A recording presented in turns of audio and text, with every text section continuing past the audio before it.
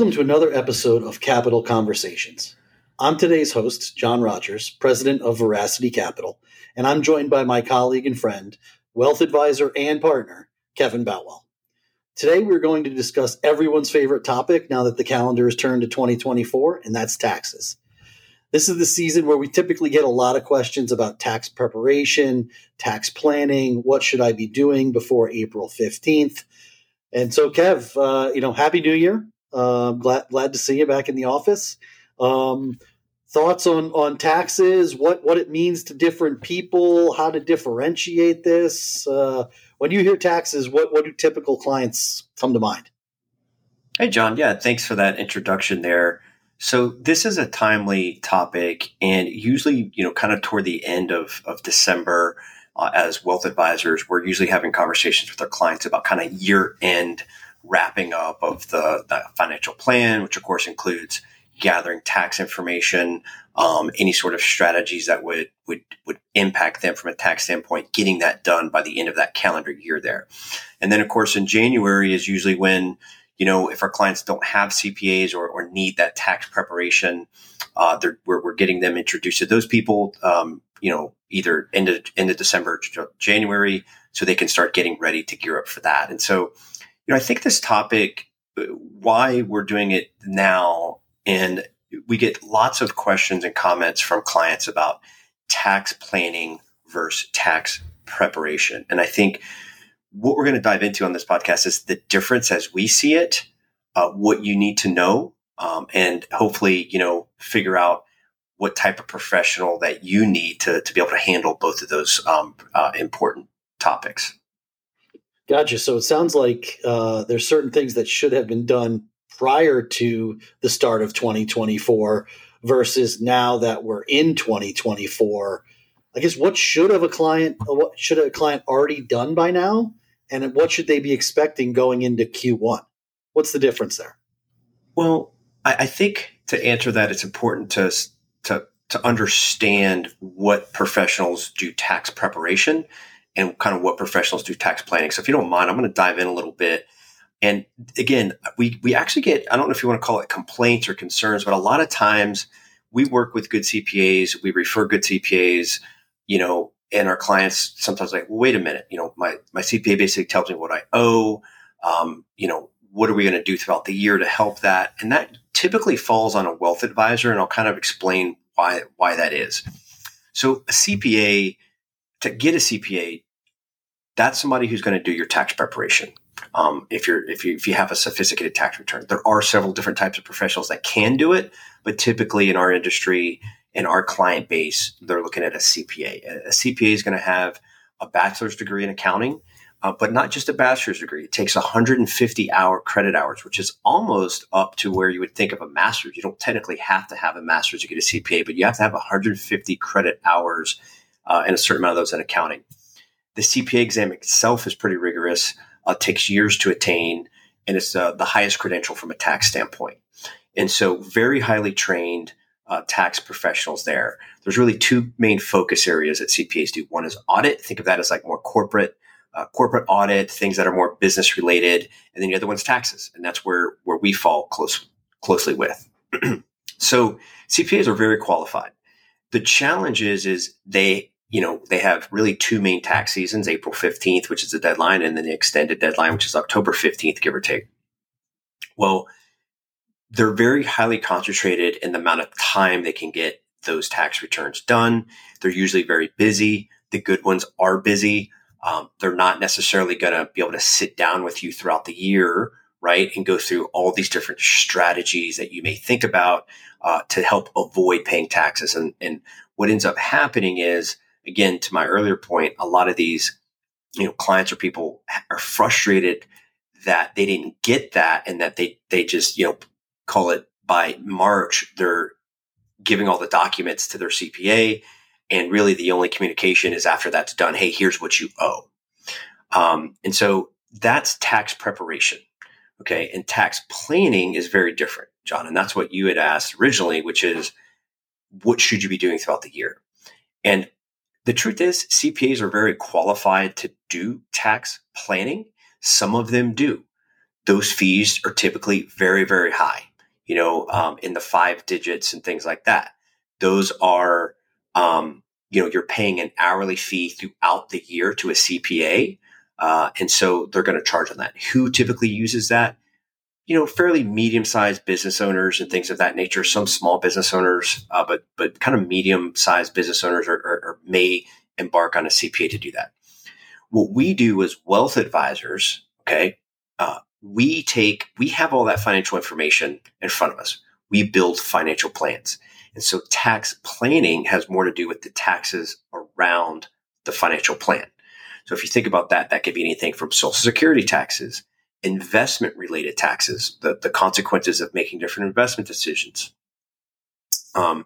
making choices with, deferred compensation if an employee has that option, or how much to contribute to a 401k, whether traditional or Roth. Those are all tax planning conversations that, of course, your CPA understands, but are you setting up the times throughout the year to book with your CPA to have those? In our experience, no, most people don't do that. And that's where we come in as wealth advisors to make sure that gets done.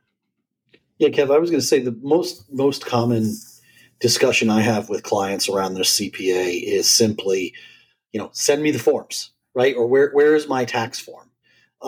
Very different than what you're talking about. And actually, it sounds like, CPAs are more, or tax prep people are more reactive, completing completing tasks that have already been done versus proactive on the wealth management side. Is that accurate? It totally is. And in the CPA's defense, it's just the nature of their business versus like a wealth planner or financial planning business. So, a wealth planner or financial advisor is probably, I think the average is about 85 clients per advisor. Here at Veracity Capital, we're more about like 40 clients to advisor. So we have a lot more time as opposed to a CPA who may have 800, 1,000 returns that they have to get done. And by the way, we have kind of all year to do a lot of what we do. They have to do it in a very shortened time frame. So they just don't have that bandwidth to do that. And if you're going to take up that bandwidth from them, they're going to charge you a very, very, I would say fair fee, but it's going to be very high fee to have somebody with those credentials go through that type of planning for you.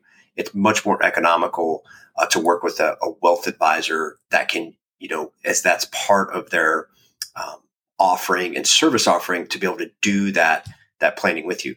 The other side too is CPAs, although they're excellent with accounting by definition, that's rearward looking, right? You're accounting of what actually happened, where, we're kind of looking more forward about planning on what's going to happen this year, 2024, 2025, 2026, et cetera. That's something that the CPA is not necessarily going to have in their fingertips unless we give it to them. What's the investment projections during those years? Is the client planning on changing jobs in 3 years and retiring? Is the client expecting a promotion, right? That's going to bump up several tax brackets. So like a CPA doesn't necessarily always have those. And so in their defense, it's tough for them to do that unless they're engaged at a much higher level, which of course comes with a much higher cost.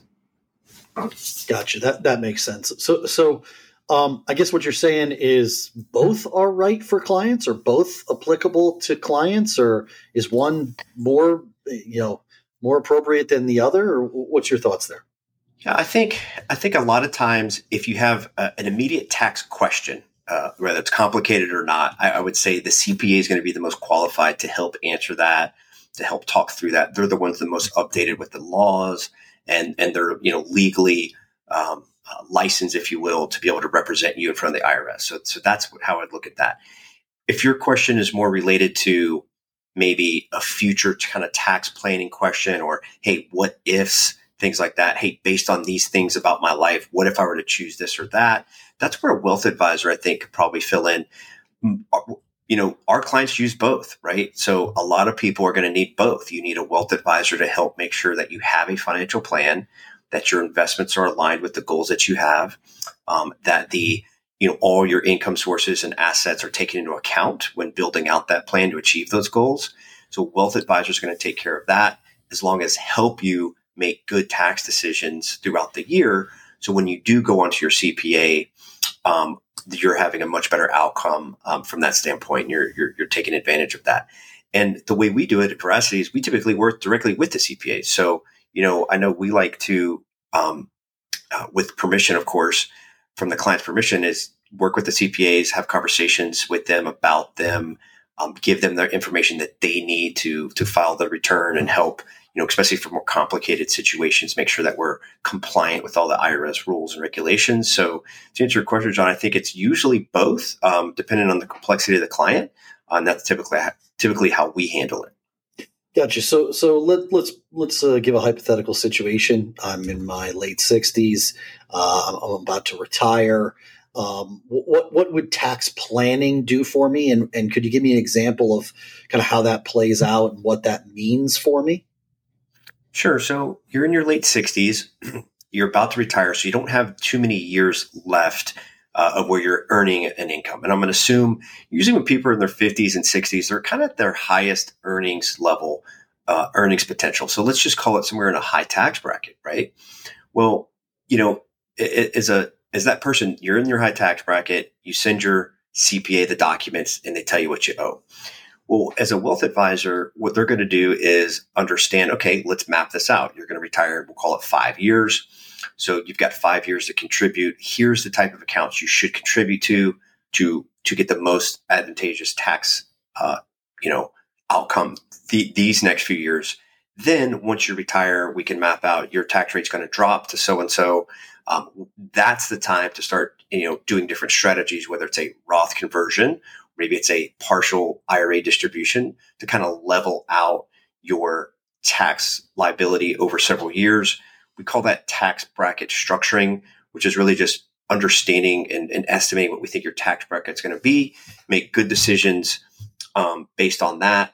And so to answer your question, that's typically where we meet when we meet people that are in that realm, some of the strategies that we usually work for most people.